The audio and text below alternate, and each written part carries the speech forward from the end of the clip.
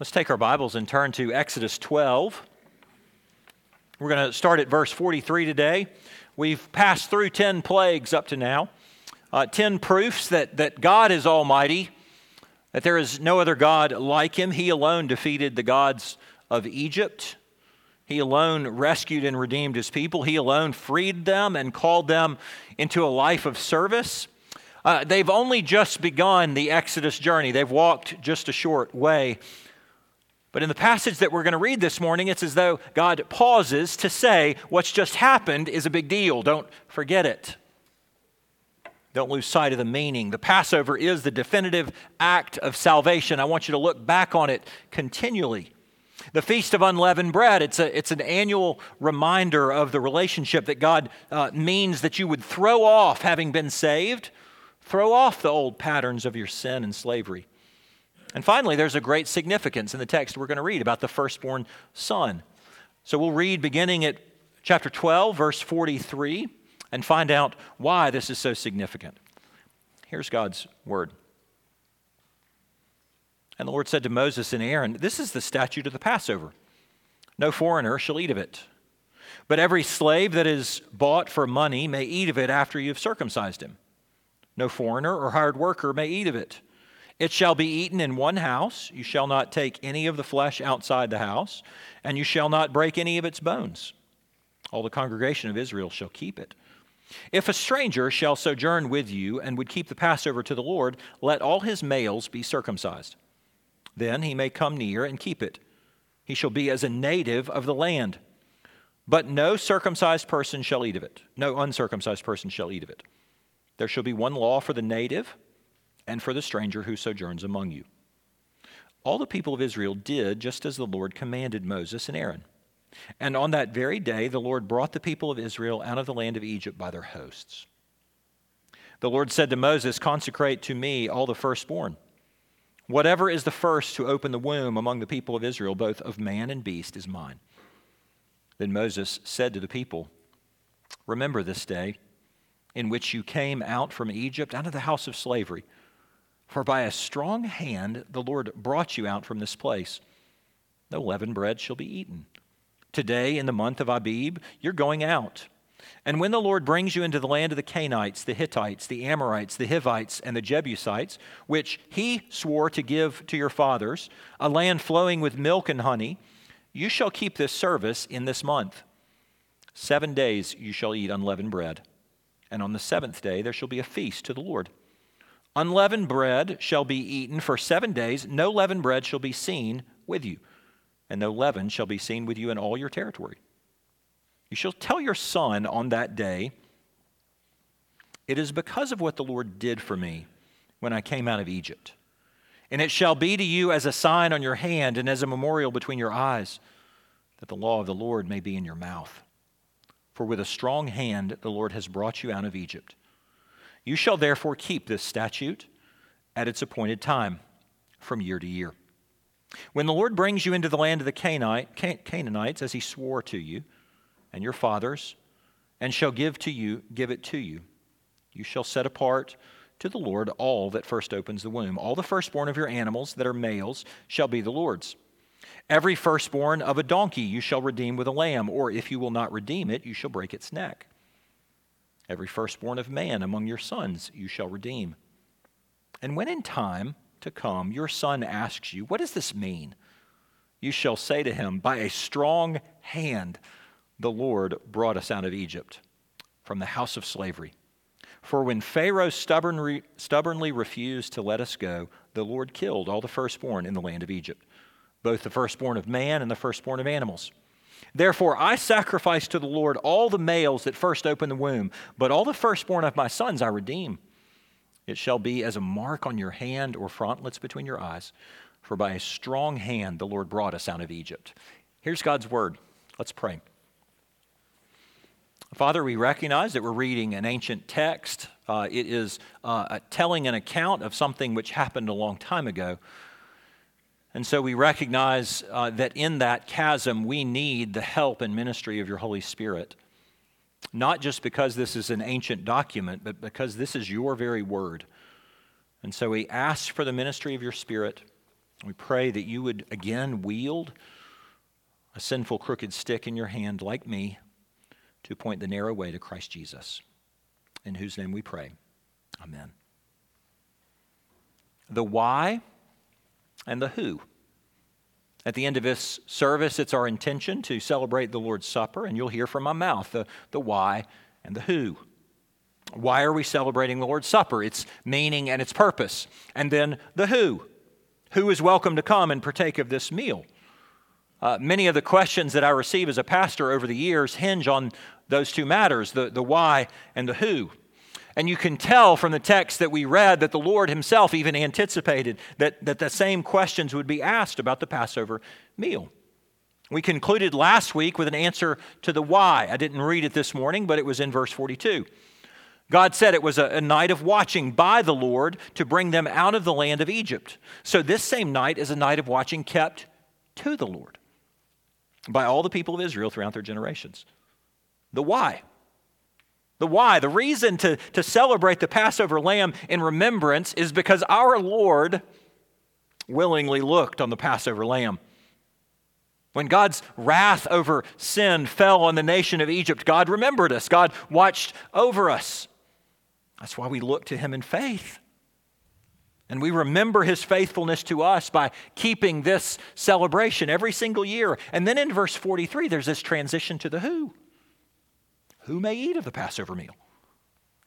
And if it seems disconnected to you, that following that there's an explanation of the Feast of Unleavened Bread in verse 3 through 10, and then a consecration of the firstborn in verse 11 through 16. Let's be really clear. God's making a point. Those who were united to Pharaoh died. Those who were united to me lived. And I led them into a new life of freedom and service to me. And so here's where this lands beautifully for you and me. God delivered you from the bondage to sin, and he did it through Christ on the cross. But just as with them, your new life of freedom is motivated and fueled by your spiritual union with the Lamb of God. They repeatedly celebrated the Passover. We repeatedly celebrate the Lord's Supper. So many images.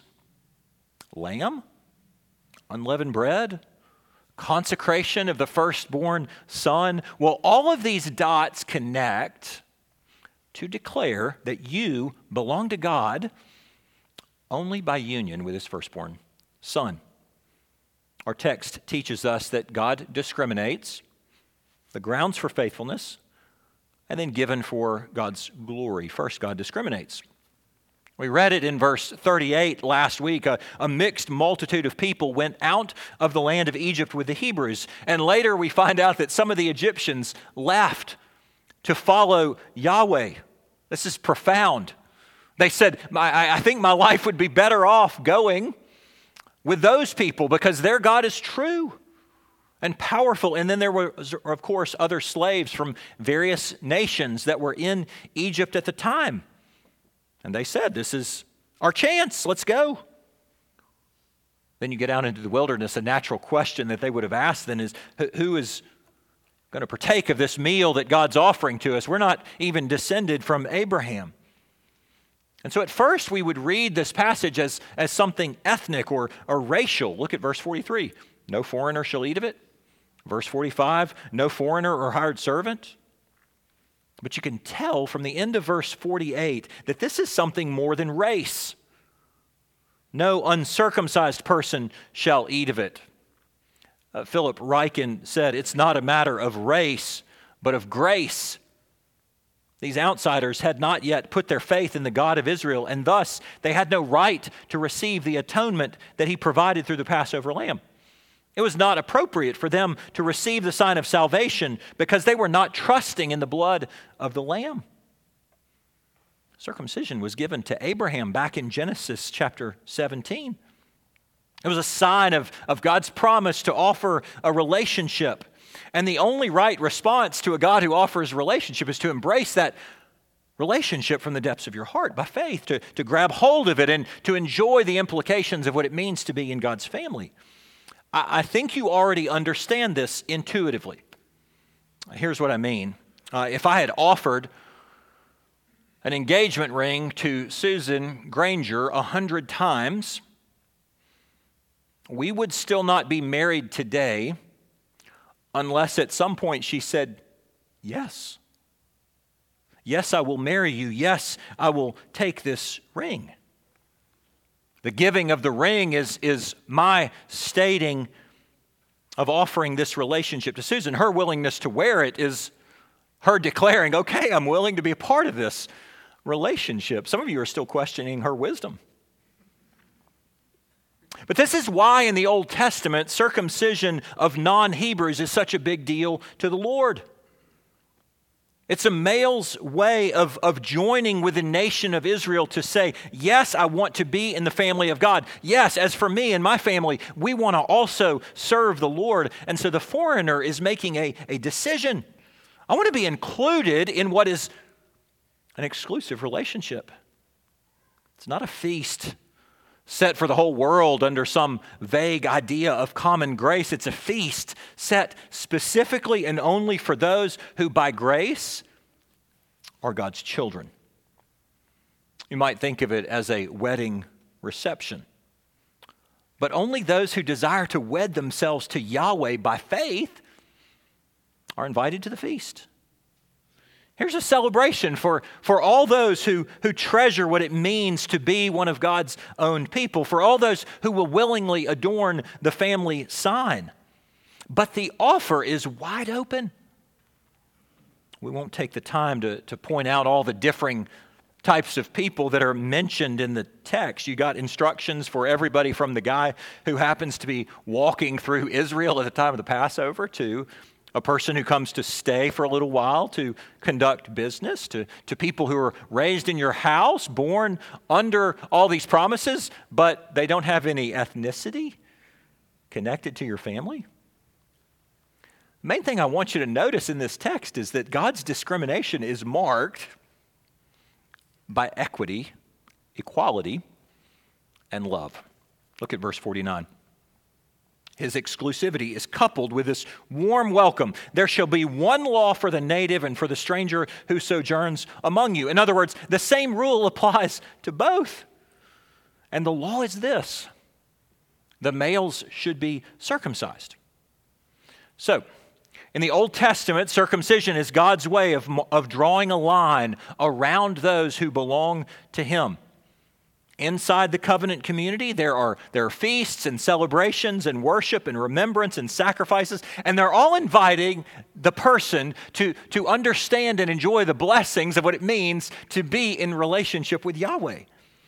To invite that person to grow in faith and to trust the Lord more, to help you look to Him and believe that He is faithful to those promises that He's made.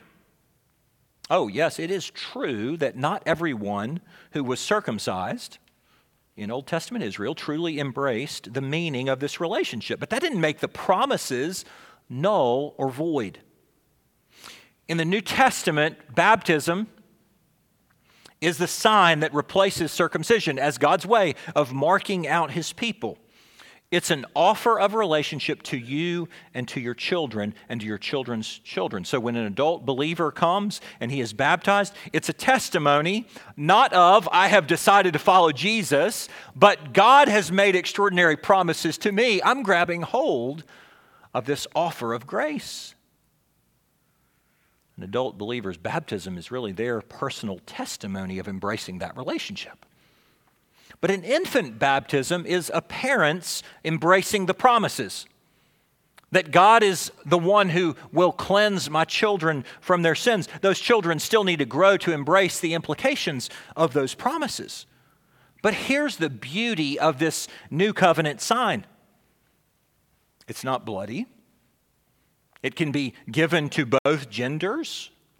And the water more beautifully symbolizes the cleansing and purity than blood does.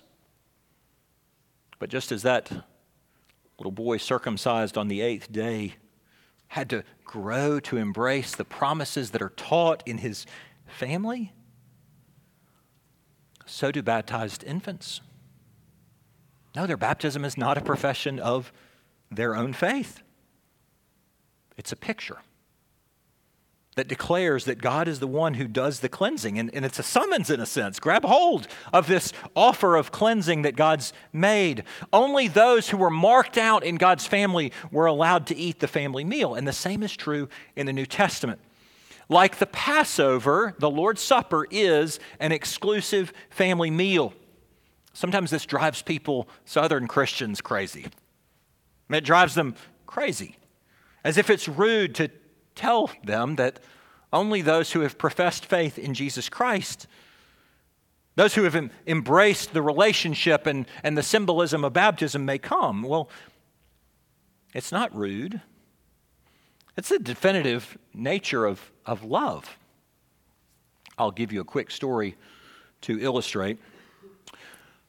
A boy down the street recently had his 5th birthday. Little Walker decided that he wanted to celebrate with just his family. He asked his mom if they could have spaghetti and cake and ice cream. Well, I caught wind of the party.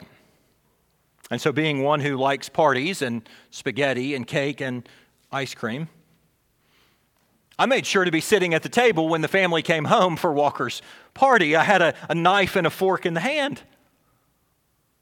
No, I wasn't there to celebrate Walker. I don't really even know the kid. I just like parties. I just don't like being left out. Here's where I need your help. Am I wrong to be offended? I mean, his dad, sweet guy, called me over. He said, listen, this is a family meal. You're not even here to celebrate my son.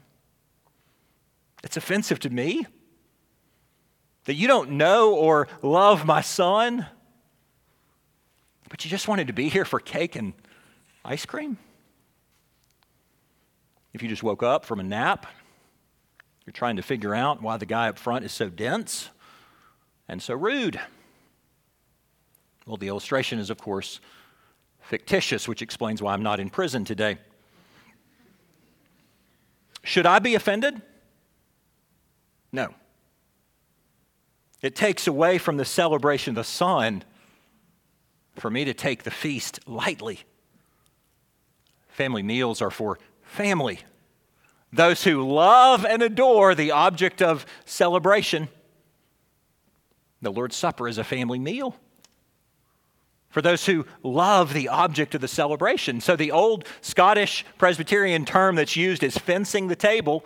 When you hear the pastor explain before the Lord's Supper that this is a meal just for those who are baptized members in good standing of a church, he's actually summarizing what the Bible teaches about the who question. Who may partake? Those who publicly professed faith in Christ. And why does your church spend some time on that? Because the Bible says at some level each person must be able to discern the Lamb of God that's slain to take away the sins of God's people. 1 Corinthians 11 that was read earlier. Whoever therefore eats the bread or drinks the cup of the Lord in an unworthy manner will be guilty concerning the body and blood of the Lord. Let a person examine himself then, and so eat of the bread and drink of the cup. For anyone who eats and drinks without discerning the body eats and drinks judgment on himself. Fencing the table is not rude. It's in fact the most gracious thing that the church could do for God's people. There's an exclusivity to the Lord's table. It's not Presbyterian, but it's for those who love Christ and publicly profess faith in Christ. Therefore, it's wide open to anybody who trusts in the Lord Jesus as Savior. God offers grace to anyone, but only those who love His Son are welcome to the feast. God discriminates in a most beautiful way. You belong to God only by union with His firstborn Son. Secondly, let's look at the grounds for faithfulness. In our study 2 weeks back, we invested some time understanding the Feast of Unleavened Bread.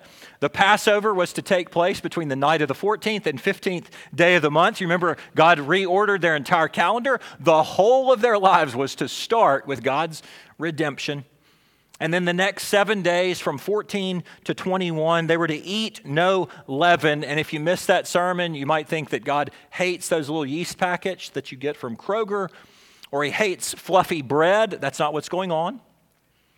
Leaven, and they understood this, represents the sin and evil of the ways that they existed in and loved in the past while in Egypt. God's saying, you trusted me and my promise to accept that Passover lamb, and I accepted your faith. And then I delivered you out from under Pharaoh, and now, redeemed by God, the Feast of Unleavened Bread means this: I want you, having been saved, to respond to my salvation by actively getting rid of the sin and the evil of your past. The ground of your faithfulness to me, says God, is my faithfulness to you. The reason God called them to repeat the feast every year is twofold. Number one, so that they would never forget. And number two, so that they would tell the next generation. Notice the repeated phrase, by a strong hand the Lord brought you out. It's in verse 3, and it comes 2 other times. Therefore, here's the feast of unleavened bread. Keep that. And then when you get to the promised land and your son says, hey, Dad, why do we keep this feast? Look at verse 8. It's because of what the Lord did for me when I came out of Egypt. And it shall be to you as a sign on your hand and as a memorial between your eyes, that the law of the Lord may be in your mouth. For with a strong hand the Lord has brought you out of Egypt. So the strong hand of the Lord was meant to be remembered and talked about in the family. I can't tell you how many conversations I've had over the years with people who have spoke of their upbringing in one of two ways. Some have said something like this: I think my parents were Christians. They really didn't talk about it. I don't know if they were completely comfortable and didn't know what to say. Sometimes a person in that category will also add, I don't know, we went to church, I went to Sunday school, but we never really talked about it. I don't know why. The other category that I sometimes hear, it's a really different story. I grew up in a Christian home, and I remember my parents praying and talking about the Lord. I really got a sense that my parents also needed Christ. It wasn't just for disobedient children. We read the Bible together. We would discuss the things that we read. And I really can't remember a time that I didn't know that I wanted to embrace Jesus as my own Savior. Exodus 13 says that's the way that parents are to discuss salvation, to explain the saving acts like it's a normal part of things that we talk about in the home. Every year, Dad would go and select a lamb. Hey, son, do you know why we do this each year? It's because of what the Lord did for me. I was so wicked. I was as worthy of judgment as every other idol worshiper in Egypt. And on that night, God just told us to sprinkle the blood. He said, stay inside. It was the most terrifying night of my life. But God looked at the blood of a 4-legged lamb, and He counted that as sufficient sacrifice. He passed over my house, and we all lived. And then He picked us up, and He carried us out of slavery. That's the kind of experiential, personal testimony that was meant to accompany the Passover meal. Moms and dads, you don't celebrate the Passover meal anymore. But you do have a deliverance from sin through Christ that is far greater. Do you talk about this in your home? Make it a normal part of your everyday life? The talking was actually meant to help the remembering. We'd like to, but our family's sort of busy. I mean, life's crazy. I can't really even get the kids to sit still. Parents, you're the only one that's actually going to teach your children about Christ. Or you'll teach them to forget Christ. And if you are truly busier with your gas stove and your dishwasher and your washing machine than 2 million ex-slaves who are walking across a desert with kneading bowls attached to their backs, you might need to reorder some things in order to open up the space to teach your children about Christ. Perhaps you need to remember the gospel as much or more than your kids do. It's deceptively easy to enslave yourself and your children by creating ridiculous expenses and then chasing your tail to try to find the money to pay for it. It's deceptively enslaving and ridiculous to put your children in activities that no 4-year-old needs to be involved in, and all the while you provide for them things that your parents never could give you financially or experientially or athletically or academically, you are teaching them to chase something other than Christ. Because that's what you're doing. And when you run your legs off trying to provide, you're telling them to forget Christ. In fact, you're telling them, you're the center of the universe, little one. God's strong hand is worthy of remembrance. It is worthy of talking about. So parents, make sure that you create an environment where that happens. College students, who you marry matters. Am I marrying somebody who's going to help me create an environment where I can remember and talk about it and pass it on to the next generation? Because you see, that's how you teach your children and your grandchildren the grounds for faithfulness. Point them to Christ. You belong to God only by union with his firstborn son. God discriminates. These are the grounds for faithfulness. We're going to close with given for God's glory. I've said this phrase a lot during this sermon series. For every physical picture, there's an underlying spiritual reality. Another way to say that is the book of Exodus teaches theology. It teaches God's people. God judges sin. That's taught through a series of plagues. It teaches the doctrine of election. God chose the Hebrew people as his people out of all the face of the earth. Here's a big term: substitutionary atonement. God's people were saved by the blood of a lamb that was offered in their place. Propitiation. Another big word. God's lamb that's offered, that blood was meant to turn away the wrath of God. They learned the communion of saints. Don't take the meal outside the home. Don't break the lamb up. Bring people into your house. It's for your family. The Feast of Unleavened Bread teaches sanctification. Once God saves his people, he calls them to throw off the sins of their past. So what's the big deal with firstborn sons? Through this picture, the Lord teaches us the doctrine of redemption. Look at verse 13:2, chapter 13:2. Consecrate to me all the firstborn. Whatever is the first to open the womb among the people of Israel, both of man and of beast, is mine. And so at the start of the Exodus, if you remember, God said to Pharaoh, Israel is my firstborn son. Let my firstborn son go that he may serve me. And if you refuse to let him go, look, I'll kill your firstborn son.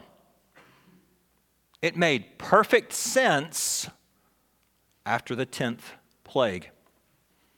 The Egyptians did not miss the picture, and they couldn't get the Hebrew slaves out of Egypt fast enough. So what they understood was that the taking of the firstborn is a signal. We're all under judgment, not just the firstborn. We're all under a curse. You see, the firstborn concept is a representative concept. Think about the team captain who walks out on the field to represent everybody else who's on the sidelines. Take a look at verse 13. Every firstborn of a donkey you shall redeem with a lamb. Or if you will not redeem it, you shall break its neck. Every firstborn of man among your sons you shall redeem. So the firstborn, this representative concept is this: everything belongs to the Lord. Everything is given to God's glory, both man and beast. Your tithe is the exact same thing, which is why in the Old Testament it is said that the first fruits belong to the Lord. Does that mean just the first? It means everything belongs to the Lord, but God has woven into his law a way for you to see that if the first belongs, then all of it belongs. A donkey is a pack animal. God considers it too common to be used for a sacrifice. It still belongs to God.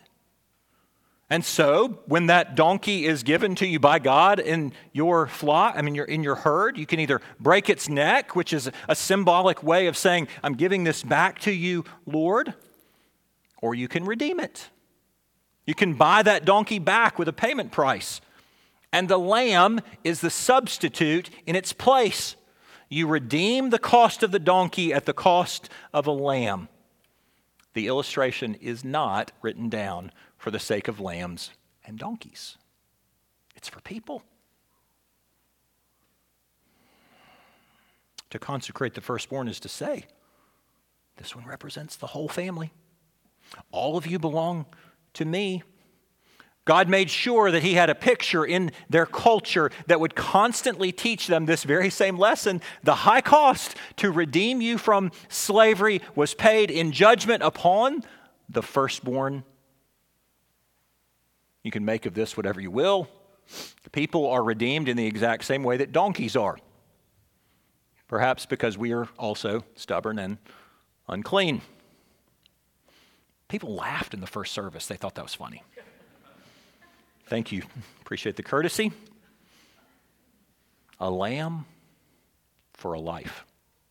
So, if the Zellners lived under the Old Testament law, God had given to Eric and Susan a daughter, and her name was Olivia, and we loved her and we cherished her. And then God gave us another daughter, and her name was Emma Francis, and we loved her and we cherished her. And then later, God gave us a son, and his name was Cord, and we love him and we cherish him. But when he's born, I go to get a lamb out of the flock. And I sacrifice this lamb, not just to redeem Cord, but to remind us that a lamb must be slain to redeem all of God's people. Finally, God gives us a fourth child, another daughter, and her name is Lucy, and we love her and we cherish her. The cost of the redemption of this family has already been paid by that lamb that was sacrificed at the birth of the son. And because Lucy wasn't around to see the birth of Cord, God wove into his law a way that she would witness the sacrifice of the lamb to pay for the redemption of the family, because it would happen again and again in the flocks and the herds. A firstborn represents everybody. And God painted this picture on the canvas that is the most precious to a father and a mother. Your children. Your precious children. They don't belong to you. They belong to God. The illustration? Your family is redeemed from sin at the cost of a lamb. You are saved through your connection with that firstborn son. Sound familiar? In the New Testament, God brings together the lamb and the son in Christ. Though God's still teaching the doctrine of redemption, your own life is to be redeemed by the high cost of the Lamb of God who takes away the sin of the world. And that lamb is none other than the firstborn son of God. Colossians 1:15. Jesus is the image of the invisible God, the firstborn of all creation. But he also conquers death through resurrection, which is why Revelation 1 verse 5 declares that Jesus is the firstborn of the dead. Friends, you belong to God by union with his Son, which is infinitely better than attempting to belong to God by working your way by some silly good works. Let's pray. God in heaven, we thank you for the beauty of your word, and we pray that you would richly bind it to the hearts of your people. We desire to know you in the sacrament that we will partake of in a moment, just as you have revealed yourself in the beauty of this word written. And we pray this in the name of Jesus. Amen.